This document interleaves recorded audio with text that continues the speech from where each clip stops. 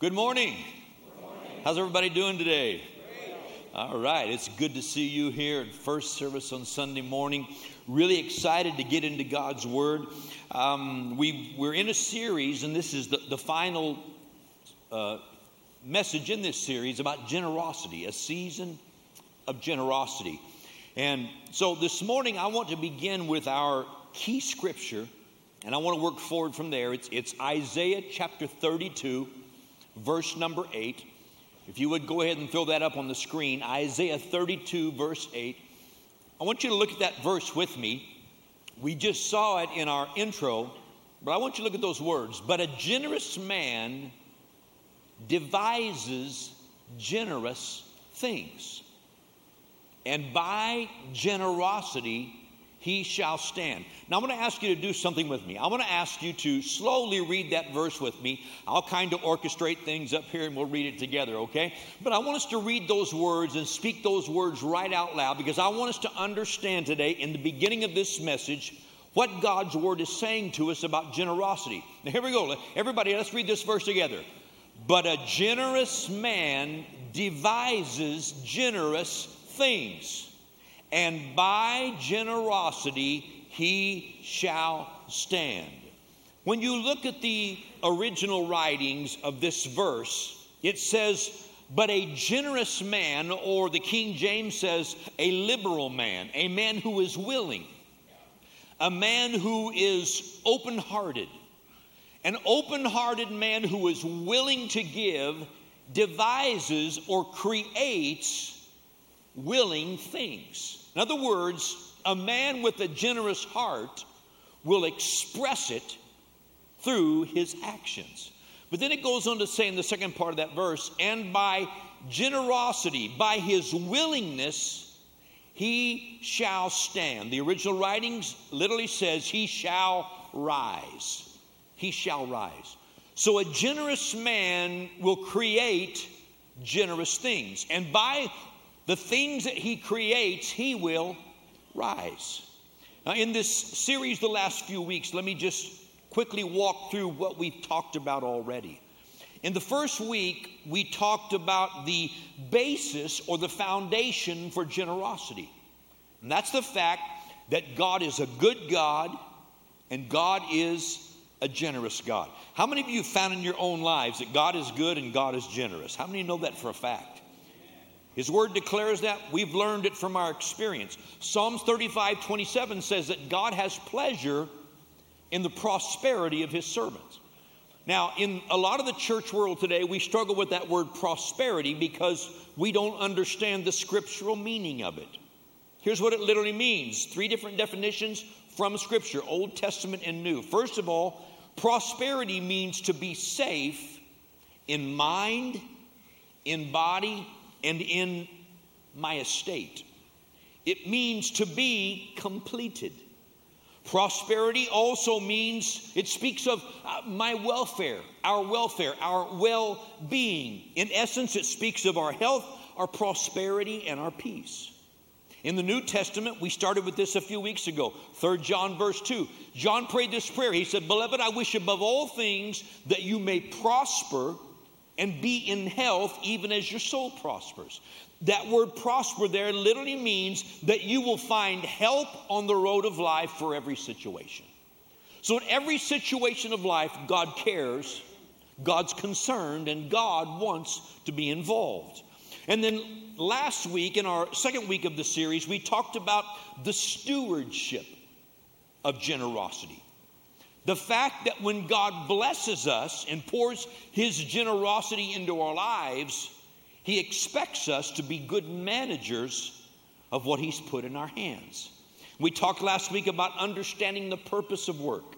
We talked about our attitude towards work, because my attitude creates my actions or my work ethic. We talked about those things. We also talked about the reward for our work. How many of you enjoy payday? Everybody laughs and 3 people raise their hands. All right, something's wrong here. Okay, how many of you enjoy payday? Okay, that's the reward for your work. Some of you say, well, he's going somewhere. That's a trick question. No, it's not. I like payday. And then finally, Luke 12:48, Jesus says, for to everyone to whom much is given, from him much will be required.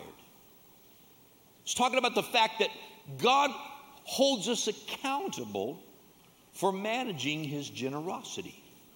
Now, today, I want to talk about the cycle of generosity. The cycle of generosity. If you study it in Scripture, generosity, the God generosity, works in a cycle. And I want to walk through this today. God is a good God. He's a generous God. And God wants to develop his goodness and his generosity in me. In other words, and a lot of people don't get this sometimes, when we talk about the fruit of the Spirit, the Holy Spirit comes into our lives to do what? To create God's nature in us. The fruit of the Spirit is the nature of God that God's trying to create in us. And one of the things that God's trying to do is he's trying to create his goodness and his generosity in me. And sometimes, in some areas of my life, God's got a lot of work to do. But he's working. He's working in me to create his nature and his generosity. So this morning, let me begin with, number one, giving you a simple picture of generosity. One of the things that I've referred to in this series, and I refer to it a lot in my teaching, is a lot of Old Testament words are picture words. The word in the original writings paints a picture, or it refers to a picture. When you look at scriptural generosity, I think there's a great picture painted in 1 Kings 10:13. I don't ask you to turn there, but I want to read it to you and I want to talk about it for a minute. Scripture says that there was never a king wiser than Solomon. There was never a king who was greater than Solomon. In all that he had, all that he possessed, all of his wealth, all of his wisdom, there was never a king who ever lived greater than Solomon. And it tells the story about Solomon. I want to read this one verse to you. 1 Kings 10:13. There was a woman, a queen, who came from Sheba, the queen of Sheba, she's referred to in Scripture, who came to visit Solomon because she heard about his greatness, his prosperity, his wisdom, and she wanted to meet him firsthand and see if it was all true. And 1 Kings 10:13 says this. Now King Solomon gave the queen of Sheba all that she desired, whatever she asked, besides what Solomon had given her already according to the royal generosity. So she turned and went to her own country, she and her servants. Now, let me walk you through this verse. I didn't put it on the screen because I didn't want to take the time out of the service to have you turn there. But notice this. The queen of Sheba comes to inquire if all that she's heard about Solomon is true, because his reputation spread through all the earth. This man is a great man. He's prosperous. He's blessed. He's so wise. His nation is amazing. So she comes to check it out, and Scripture says two things happen. Number one, he gave her what Scripture calls the royal generosity.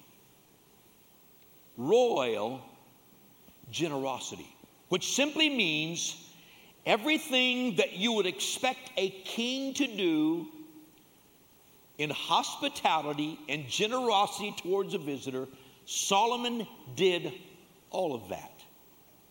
But it also says he went beyond that.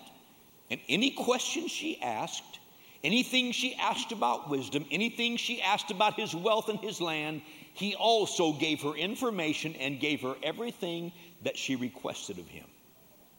Now, let me tell you a story about this. There's a story about several hundred years ago. There was a ruler in a particular land. His name doesn't matter right now. But he was traveling through the countryside, and as he traveled along, he was on horseback. His whole entourage was riding on horseback. As they rode along, a beggar ran out into the road and said, "Please, sir, give me some money." And he stopped the whole entourage, He called to his treasurer and said, give him a very generous offering. And he told him how much to give him. That beggar was so shocked and surprised at his generosity. He grabbed it and ran away, so excited. And the treasurer turned to this ruler and said, I don't understand why you gave him so much. For a beggar like that, a small amount would have been fine. And the ruler turned to the treasurer and says, that small amount might have been fine for that beggar, but that small amount does not befit my generosity. Now think about this. I'm not giving what that person might deserve. I'm giving what generosity demands me to give. Now, here's why I share this. In this scripture, it says that Solomon gave her everything according to the royal generosity. That word generosity means this: an open hand. If you look right here, I want you to see it. Generosity here means this. You've heard Zach talk about it. I've talked about it in other messages. I think one of the things that God wants to teach us to do is to live life with an open hand. An open hand begins with an open heart. As a matter of fact, let me go one step further. My hand expresses what's going on in my heart. We cannot disconnect the two. See, some of us want to run our hands from only our heads when God asks us to let our hands be an expression of our hearts. If I have a closed heart, I'll have a closed hand. So generosity paints this picture and says, here's how I live. Just like this. Now, number two, I want to go back to something, and I'm going to get to the scriptures here in a few minutes. But in the first 2 weeks, I wanted to get into this, but I needed to save it for today. Let me ask you a question.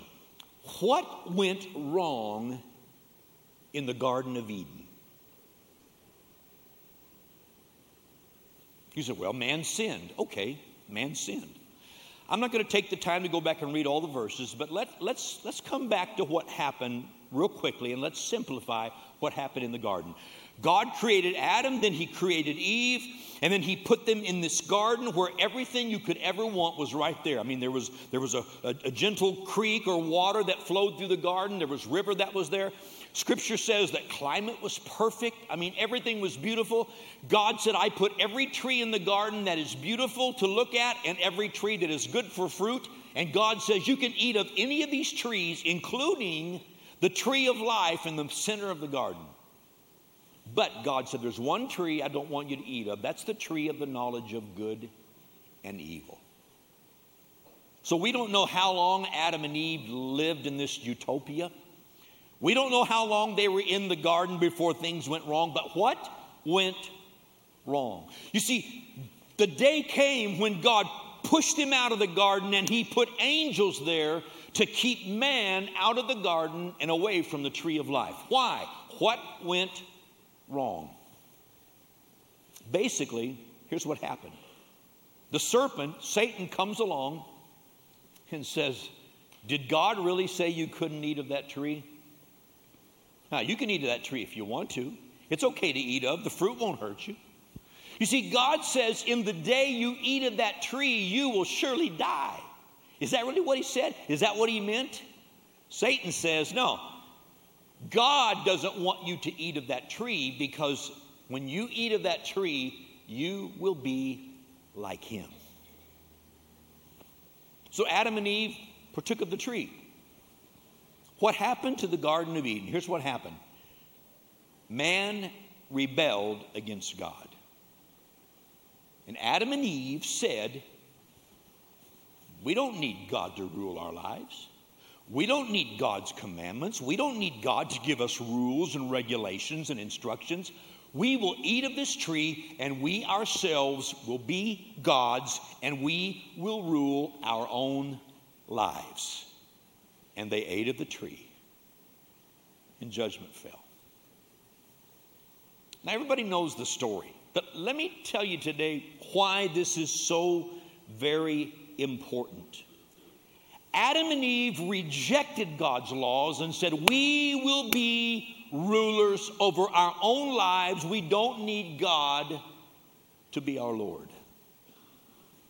It's important because from the Garden of Eden on, mankind has been locked in this struggle of trying to figure out how to know God, how to obtain everlasting life, but how to rule as much of our lives as we possibly can.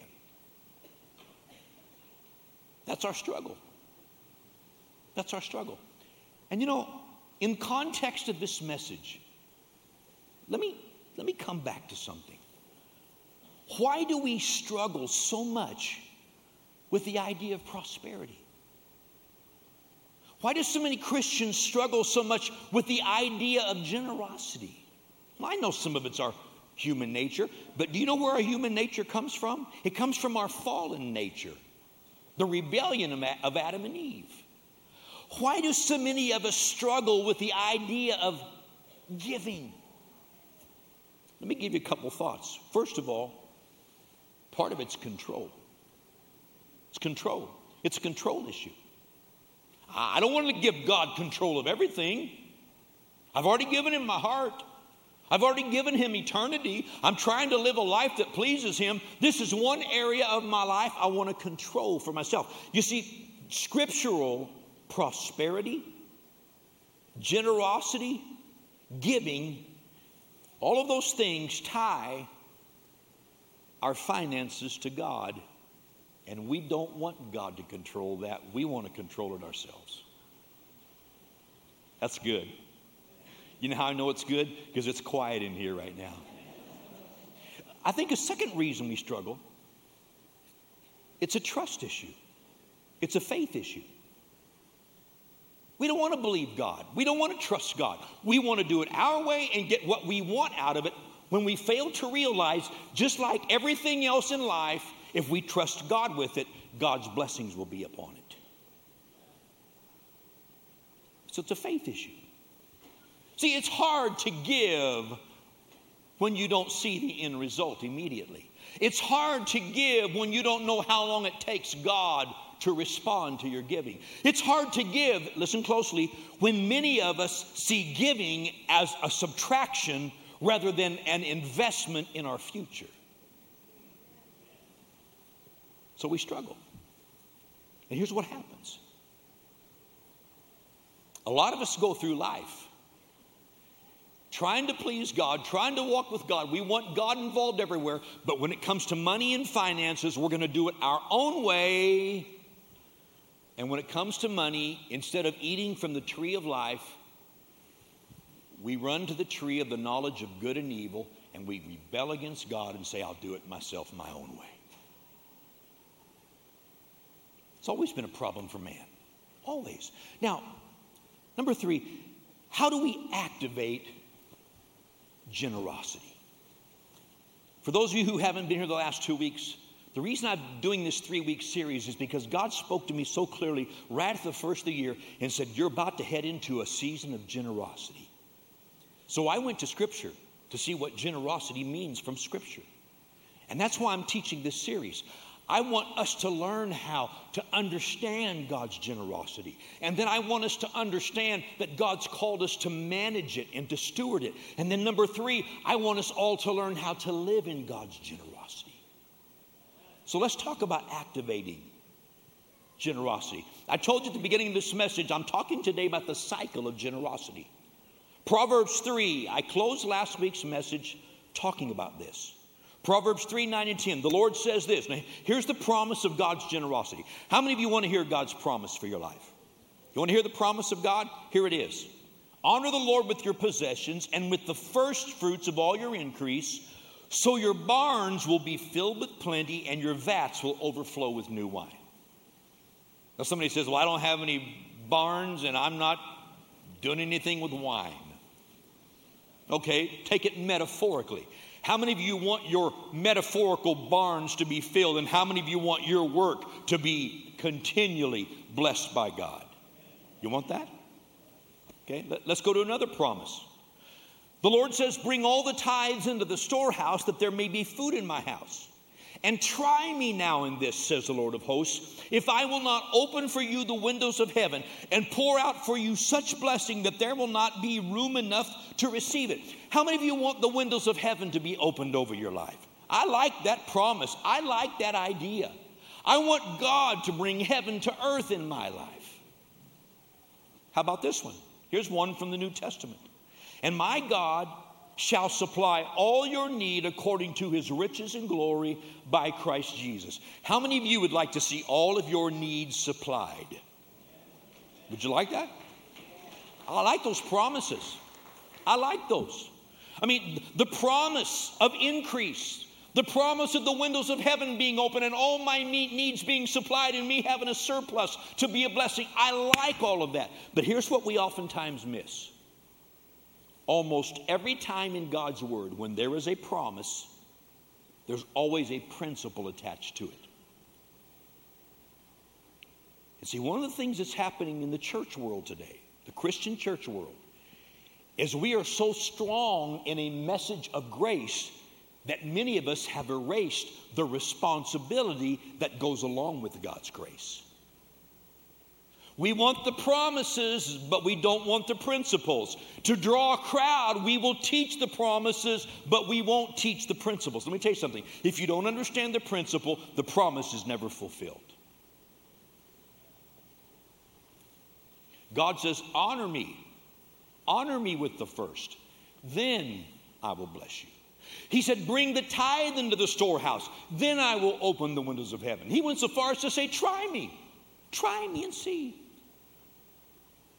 God will supply all of our need. But if you go back and look at it in context, he ties it to people's giving, to people's needs. God ties his generosity to our generosity. And some of us struggle with that. So look at Proverbs 11. I'm going to walk you through some verses just for a few minutes. For those of you who are really itchy and don't like this, hang on, we'll be finished here in a few minutes. Proverbs 11, verse 24. Smile, I'm just kidding, okay? Proverbs 11, verse 24. Here's the wisdom of generosity. If the most prosperous man on earth was here today and he was going to give you some instructions of how to be generous, how many of you would listen? 1, 2, 3. See, that's our problem. We don't listen to wisdom.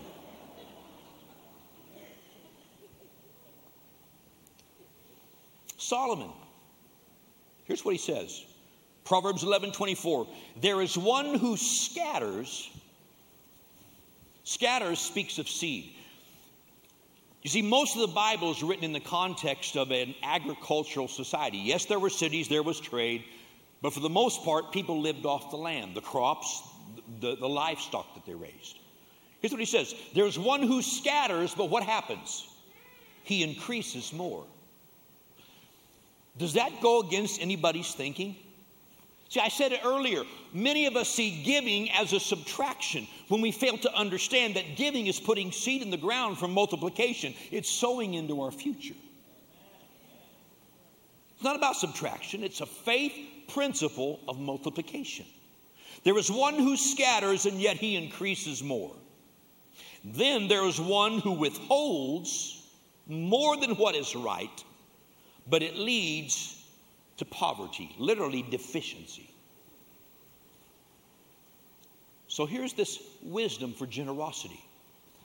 I need to learn to live my life like this.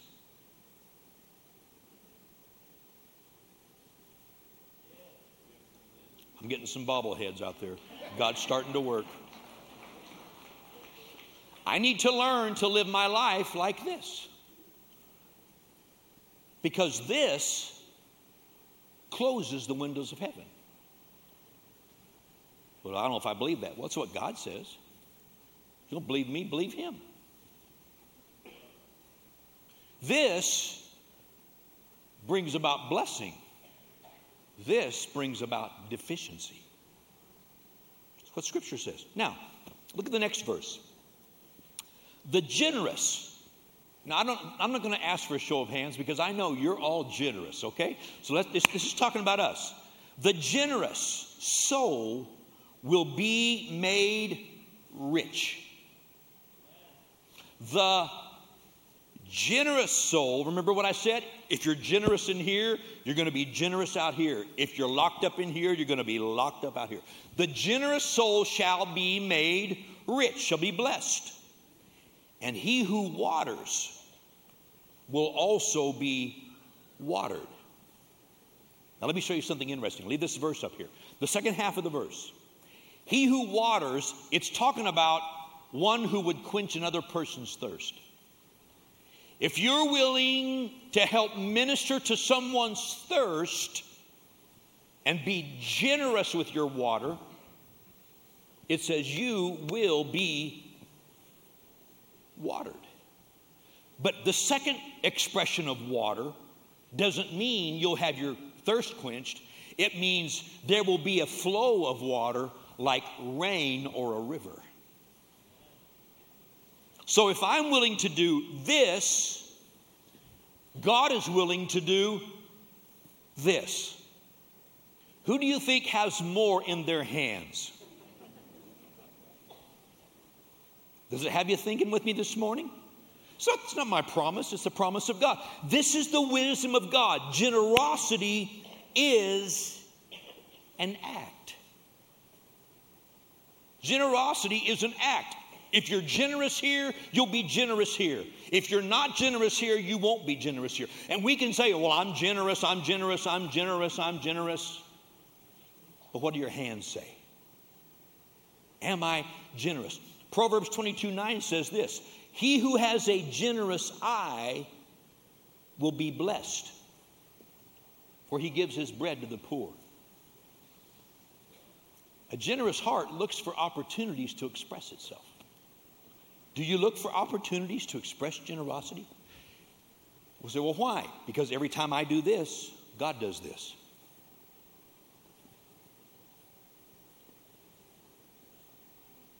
This is so good, I may teach this second service. I may do this again next week. It's good. Now, go to 2 Corinthians 9. I have to really go fast, so I'm going to do it. How many of you know I can go really fast? 2 Corinthians 9.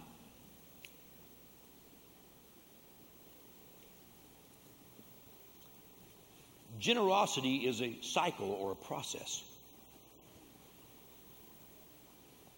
I'm going to show you from Scripture. 2 Corinthians 9, one of the best passages of Scripture in the Bible about open-handedness and giving that you'll ever find. Several verses, I'm going to walk through them real quickly. Verse 5, 2 Corinthians 9:5. Paul says, therefore I thought it necessary to exhort the brethren to go ahead to you ahead of time and prepare your generous gift beforehand, which you had previously promised, that it may be ready as a matter of generosity and not as a grudging obligation. Now pause here a moment. If you tie 2 Corinthians 8 and 9 together, in chapter 8, he's talking about this need. And the Corinthians had promised, we're going to help another church where there's so much poverty in that church in a different country. They're needing help. Their economy is bad. They're in a drought season. We're going to bless these people. So Paul says, I'm coming to you in a few days. And remember that promise you made about helping this other church? Even though you're not real wealthy, you've promised to be generous. So I'm coming to collect that gift. And here's what he's saying. And I want you to think about it in advance because I want you to have the correct attitude in giving. What does my attitude need to be in giving? Well, look at the last part of that verse. That it may be ready as a matter of generosity. Starting here and coming here rather than, well, I don't want to, but I guess I have to do something. Don't you hate it when you get bad service in a restaurant and they bring you the bill and it has a line on there to sign for the tip? Am I going to be generous or not?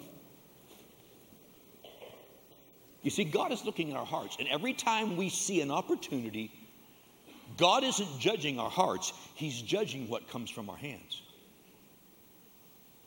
Because it's the same thing. We say, oh, in my heart I would, but. No. What did you do? What did you do? Now, let's go ahead. Verse 6. But this I say, he who sows sparingly. That word sparingly means stingily, to be stingy. He who sows sparingly will also reap sparingly. And he who sows bountifully will also reap bountifully. Now, I don't want to belabor the point. Many of us have never planted seed in the ground and raised anything from scratch because for most of us, we don't live in that economy. But we understand the principle. If you plant one seed of corn, how many corn stalks are you going to get? It's not a trick question.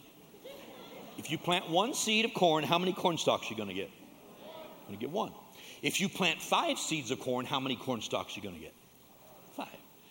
And there will be several ears on each stalk and several seeds on each head of corn. Okay? This is the analogy Paul's giving us. And he says, if you sow a couple of seeds,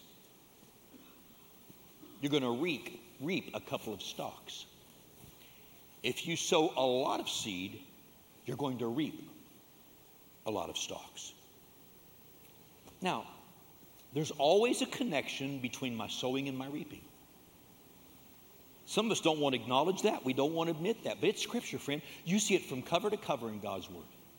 There's a connection between my sowing and my reaping.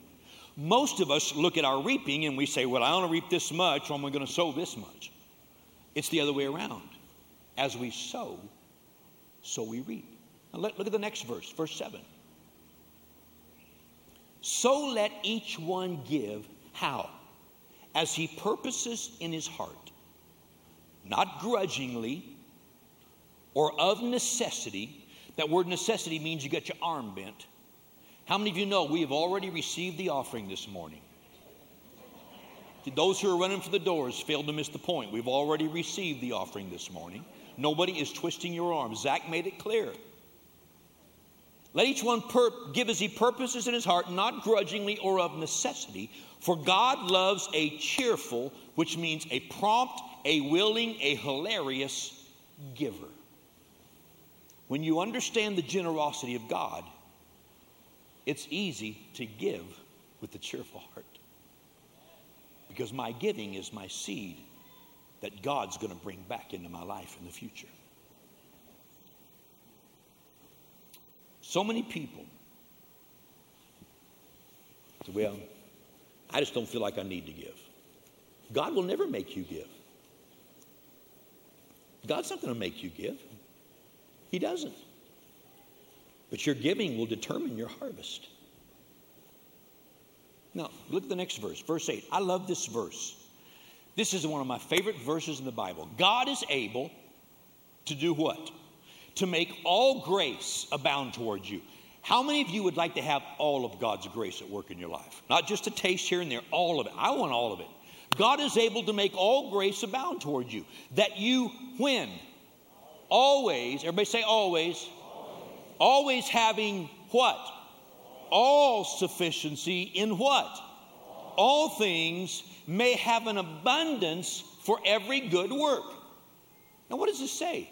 This says that God is so generous that He is able to make all grace work in our lives so we have everything we need and we can turn around and be a blessing to other people. But what's the key to it? Open-handedness. See, this is the law of grace. The law of grace. You know, this whole law of giving, these rules and regulations about giving, I hate it.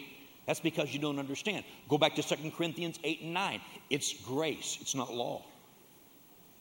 When it becomes grace to you, you see God's blessing. As long as it's law, you're always stuck in what do I have to do? You don't have to do anything. But it's sowing and reaping. Now, look at the next verse. Verse 10. Here's where people tend to miss it. Now may God who supplies seed to the sower and bread for food. Stop right there. When I receive a paycheck, I have two things. It's the reward of my work. We taught it last week. I have two things. I have seed for sowing.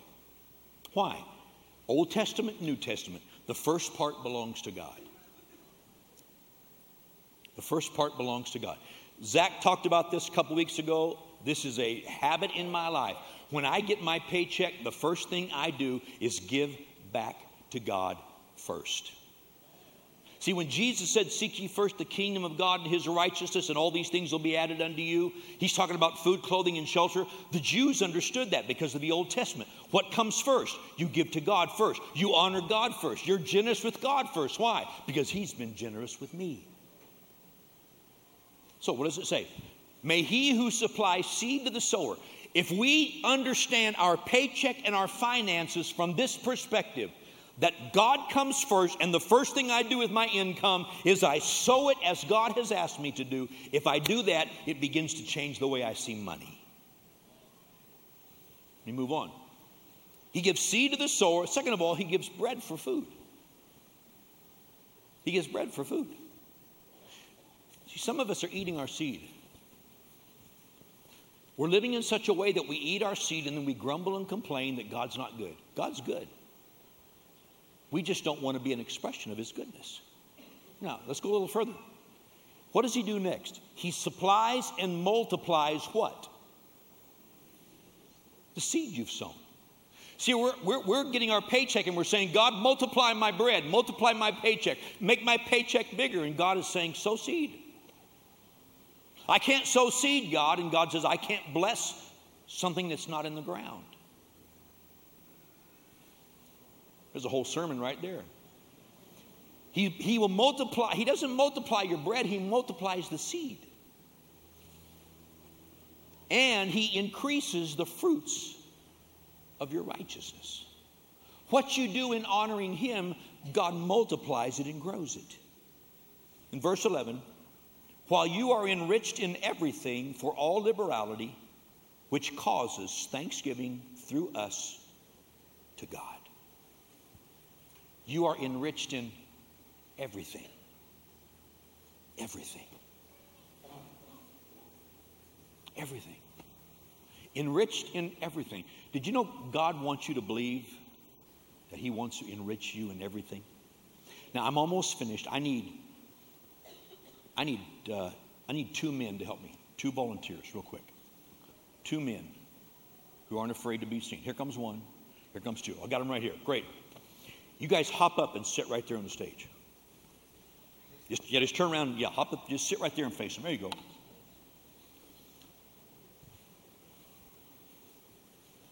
Now, this is not a reflection on anybody, but let me just do this real quickly. This man is trying to figure this thing out. And he's living like this. So get your hands out there. Help me illustrate. No, hold them like that. Clench those fists. Hold them tight. There you go. Now you open your hands. Okay. God is saying, I want to bless the earth. So I need to pour my blessing so it'll be a blessing. Where is God going to pour his blessing?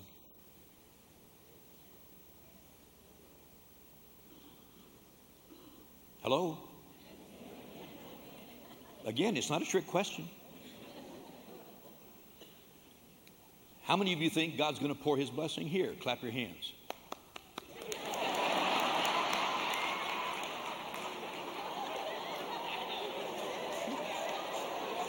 I'm so glad you did that. Because that's the problem in a lot of people's hearts right there. Oh, I'm believing God's going to bless me. We can't even open our hands to clap. Oh, I believe God's going to bless me. How many of you believe God's going to pour his blessing right here? God, I don't understand why you're blessing those guys. You're not blessing me. Check out your stewardship and check out your hands. Thanks, guys.